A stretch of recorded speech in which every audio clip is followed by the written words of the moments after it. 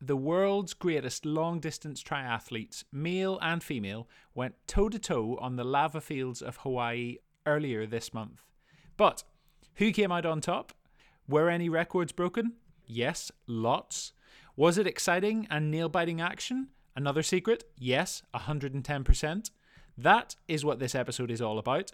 That is the reason you're going to want to stay tuned for episode 28 of Try Me a River.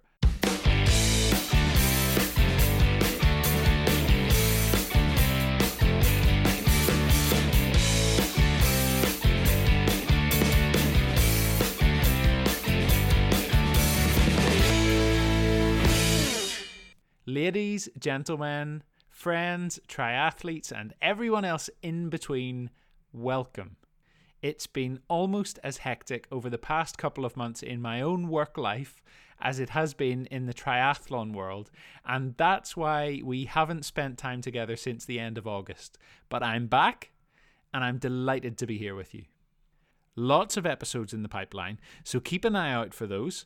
And there are a ton of things that I'd love to have dived into with you for this episode, but I'm going to try my level best to keep it focused on one thing only, and that is what took place in Kona in Hawaii a couple of weeks ago on the 6th and the 8th of October 2022.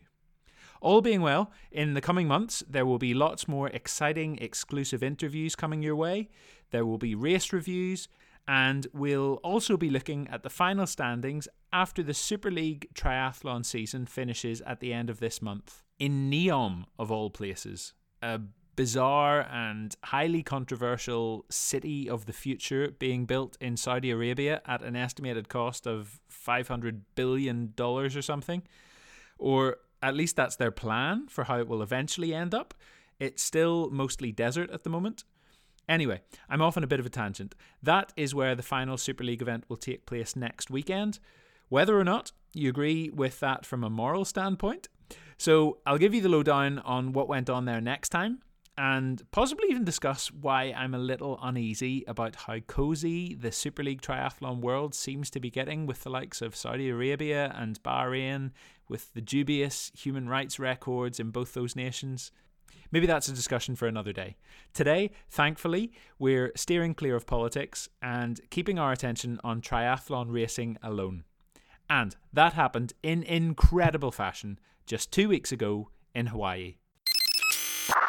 For long-distance triathlon fans, this is the big daddy, the race that the whole calendar builds towards, where the very fittest and strongest male and female Ironman athletes race on the Hawaiian island of Kailua Kona to be crowned king and queen of the sport for the next 12 months. I am aware that some of you may not know about the origins of the sport of triathlon, so maybe it's worth quickly rattling through some of that and explaining why Kona is such a focal point for the sport and seen by people the world over as the birthplace of swim, bike, run. So, let's take a trip back in time. In 1977, on Oahu Island, the northernmost Hawaiian island, US Navy Commander John Collins, no relation to me, was speaking to some others at a sporting awards ceremony on the island. Collins got talking about whether runners, cyclists, or swimmers were the fittest athletes. Pretty fun discussion. And he came up with an idea. Why not create a race where we do all three? And he threw this idea out of combining the three long-distance events that already existed in Hawaii at that time. And that was the Waikiki Rough Water Swim, which was 2.4 miles, the Around Oahu Bike Race, which was 115 miles and had originally taken place, interestingly, over 2 days, and finally the Honolulu Marathon, which obviously was 26.2 miles. The only tweak to these pre-existing events that Collins suggested was to shave 3 miles off the bike leg to bring it down to the 112 miles that we have today in Ironman racing. And the reason that he did that was simply so that the bike leg could start at the finish line for the swim and the bike leg could end at Aloha Tower, which was the start line for the Honolulu Marathon. Collins made a little course booklet to hand out to each participating athlete, and in this race description, he included the now famous line, swim 2.4 miles, bike 112 miles, run 26.2 miles, brag for the rest of your life. He didn't take long to get the wheels in motion. By the following February, that is February 1978, a small group of 15 athletes took to the start line, with 12 making it to the end, and Gordon Haller entering the history books as the first ever winner of the Ironman World Championships. The next year, 1979, saw the first female entry, and as such, the first Iron woman, going by the name of Lynn Lemaire, who finished 6th overall, but more importantly, was the first female winner of the Ironman World Championships. However, things have expanded ever so slightly from those opening 2 years, when only 15 people gathered on the start line for each event. Because Ironman is now a global brand, with over 170 Ironman races happening in 55 different countries around the world.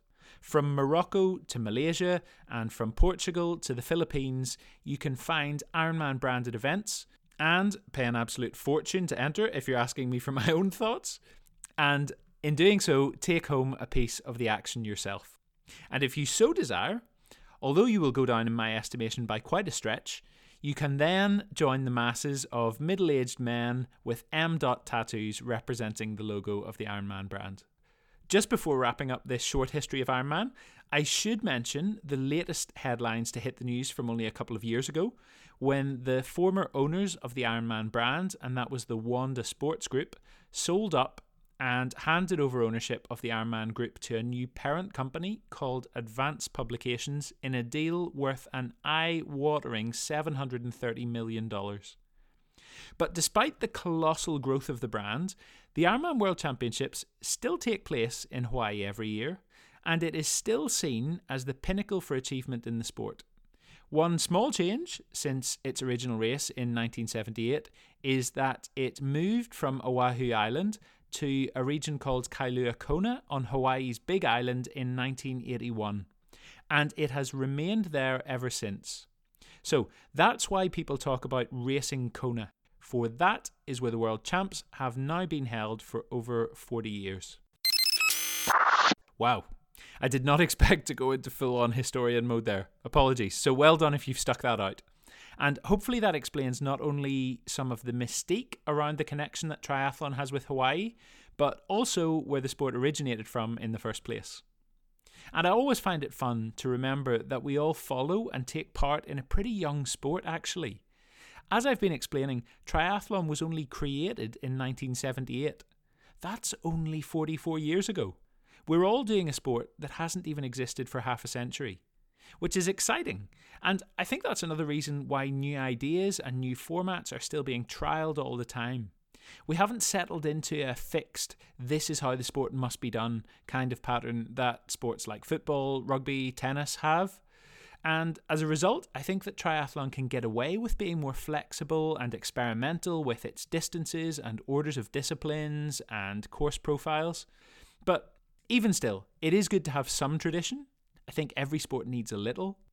And for triathlon, the main tradition that remains is the annual pilgrimage for long-distance triathletes to Kona, to pit themselves against a swim through the wild waves before entering a whole world of pain through the long, barren lava fields on the bike and run route. In terms of big names from the race's history over the years, on the men's side, you've got Dave Scott, who won 6 times in the 1980s, and Mark Allen, who also won 6, including 5 in a row between 1989 and 1993. In more recent years, Craig Crowe Alexander and Jan Frodeno have won 3 titles each. On the women's side, South African Paula Newby-Fraser is the GOAT, with a total of 8 World Championship titles.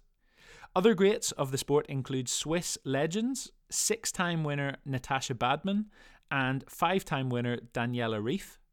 And let's not forget our very own Chrissie Wellington, who took women's triathlon to new heights with her 4 World Championship wins between 2007 and 2011. All phenomenal athletes, and all very deserving of their place in history. Have I made you want to try and give it a go yourself yet? I'd like to, at some point. As I touched on, it's often the extortionate price of the Ironman events around the world that I would need to do to qualify that puts me off a little, but one day I would like to give it a bash before I'm too old and decrepit, so someday. Anyway, that's all a big build-up for me to finally get to what happened a couple of weeks ago at the 2022 Ironman World Championships in Kona. Let's start with the men. And we've been talking for so long now about the Norwegians. Even the last episode of this podcast was with Lotte Miller, one of the brightest talents in the women's setup in Norway. But with the men in Kona, we saw once again how Kristian Blummenfelt and Gustav Iden are dragging the sport of triathlon into a new stratosphere with their obsession to be the best and stay the best, their almost mythical training volume, and their stranglehold on almost every contest they enter. And you should believe the hype, because they backed it up in Kona, big style. For the past year, they've made no secret of the fact that they'd been channeling all their energy towards Kona, and it really paid off. 26-year-old Gustav Iden produced a race for the ages.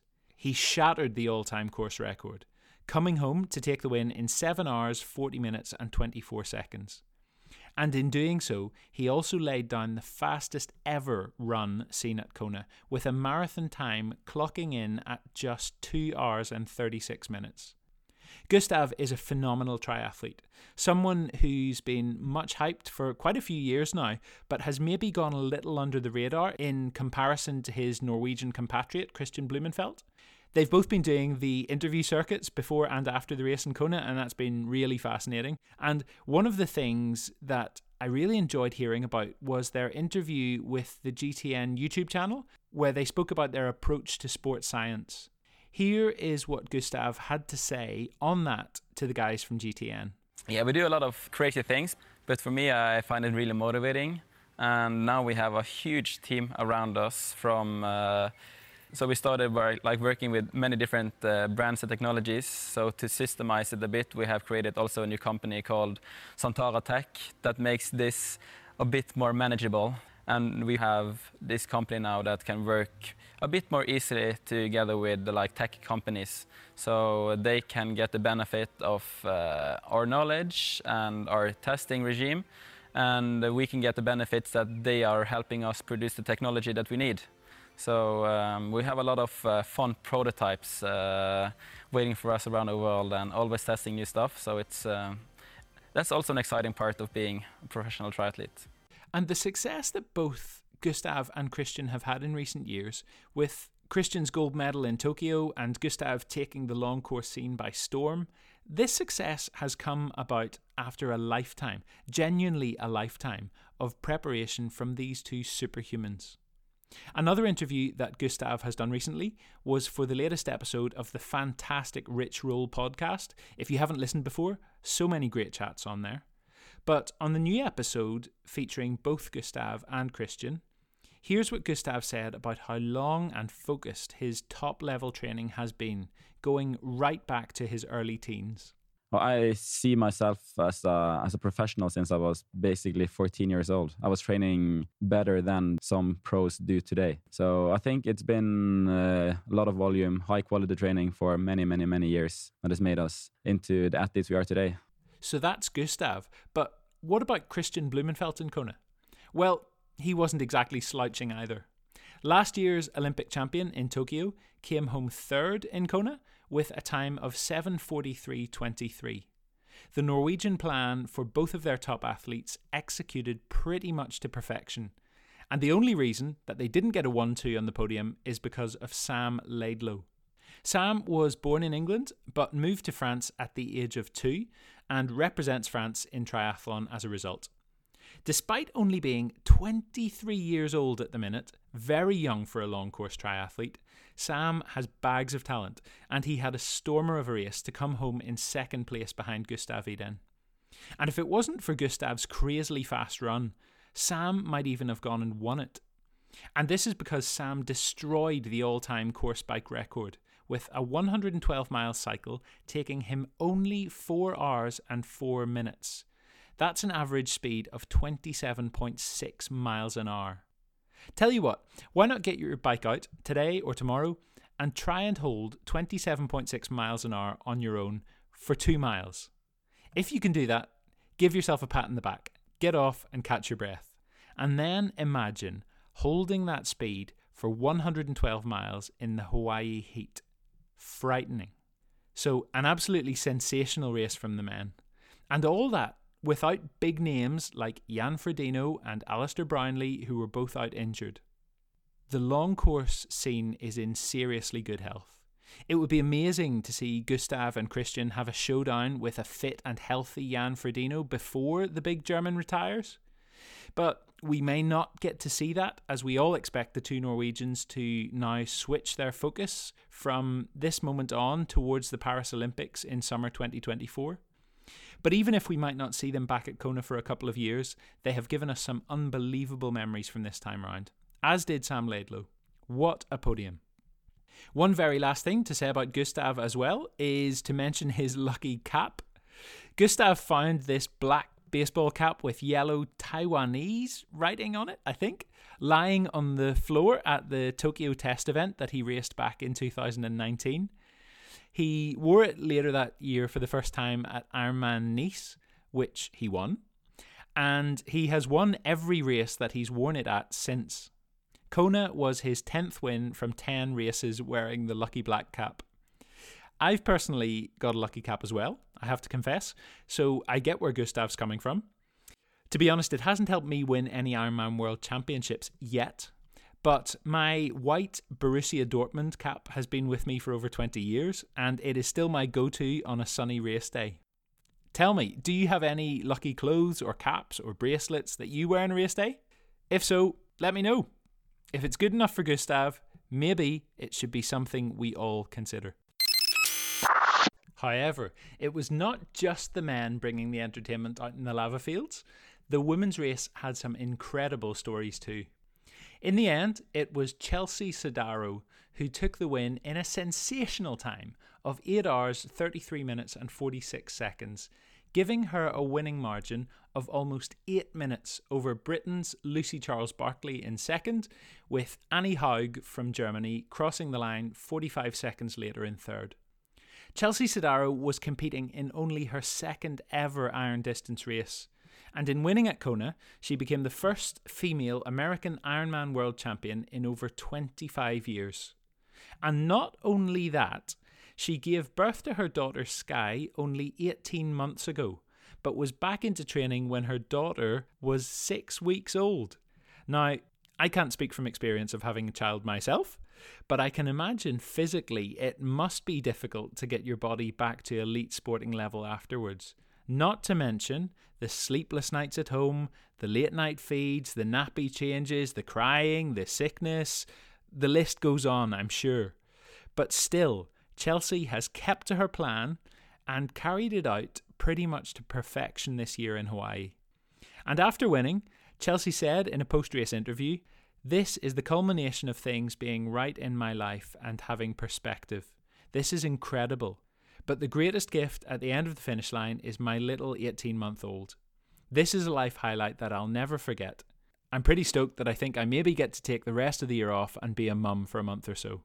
Huge respect." Here's a little chunk from one of the post-race interviews Chelsea did after her win. My daughter is a year and a half, and she is at the stage where she says no to everything. She says no, no, no, no, no. She thinks it's really funny. And this week, my dad has been trying to teach her how to say yes. So they'll be like dancing in the living room together, and he'll be saying yes, yes, yes, yes, yes, yes, yes, yes, yes, yes. And when I was running during that last hour of the race, I kept on saying yes, yes, yes, yes, yes, yes, yes, yes, yes, yes. Just like giving myself that positive reinforcement, like, yes, you are where you're supposed to be. Yes, you can do this. Yes, you need to stay right here. And I think it was really that like presence of mind that allowed me to have my best personal day. As I mentioned, Lucy Charles-Barclay, well known as the fastest swimmer in the sport, came second overall.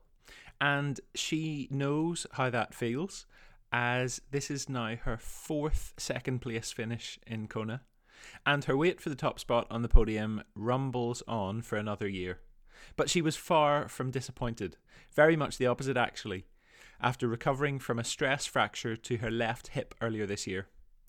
In her own words, Lucy said after the race that earlier on in the year, I didn't think I'd even be here, so to get second is absolutely incredible. Today definitely exceeded my expectations. It just shows you should work hard, and if things aren't going to plan, then just have patience, believe in yourself, and you can get better. I think this one means a lot more than the other second places I've had.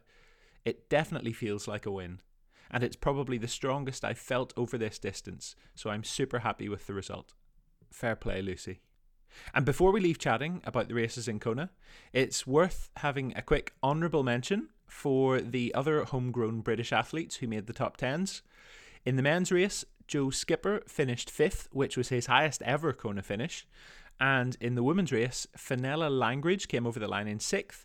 And the fantastic 42-year-old Laura Siddle was 10th. Proving age is only a number. All outstanding performances.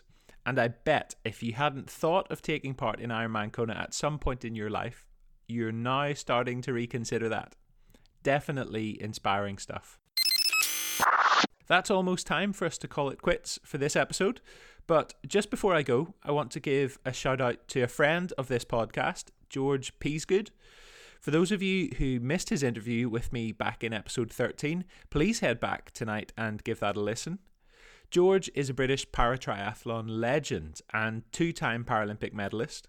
After winning silver medal at the Tokyo Paralympics in the PTS 5 category, as well as picking up a bronze medal in the men's C4 time trial in road cycling. Here's a little snippet from our chat back in January 2021 about George's philosophy towards being an elite athlete and what's most important to him when it comes to sport. I just do what I love. Like it's pretty. I do just love sport and I love triathlon, so I'm just doing it because I enjoy it. And ultimately, even if it's not sport, or even not even anyone that's hadn't got an impairment, as long as like you're doing what you enjoy, then that's all that matters. Especially with life and mental health and everything. Especially like at the moment, as long as you're enjoying everything, then that's all you could ever want. Hero. I'm such a big George fan.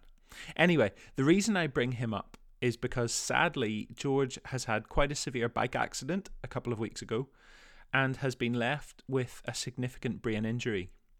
His girlfriend and fellow cyclist Frankie Hall posted an update on Instagram a few days after the accident saying, as many people already know, last Saturday on our ride, George suffered a freak accident on the bike, no other parties involved.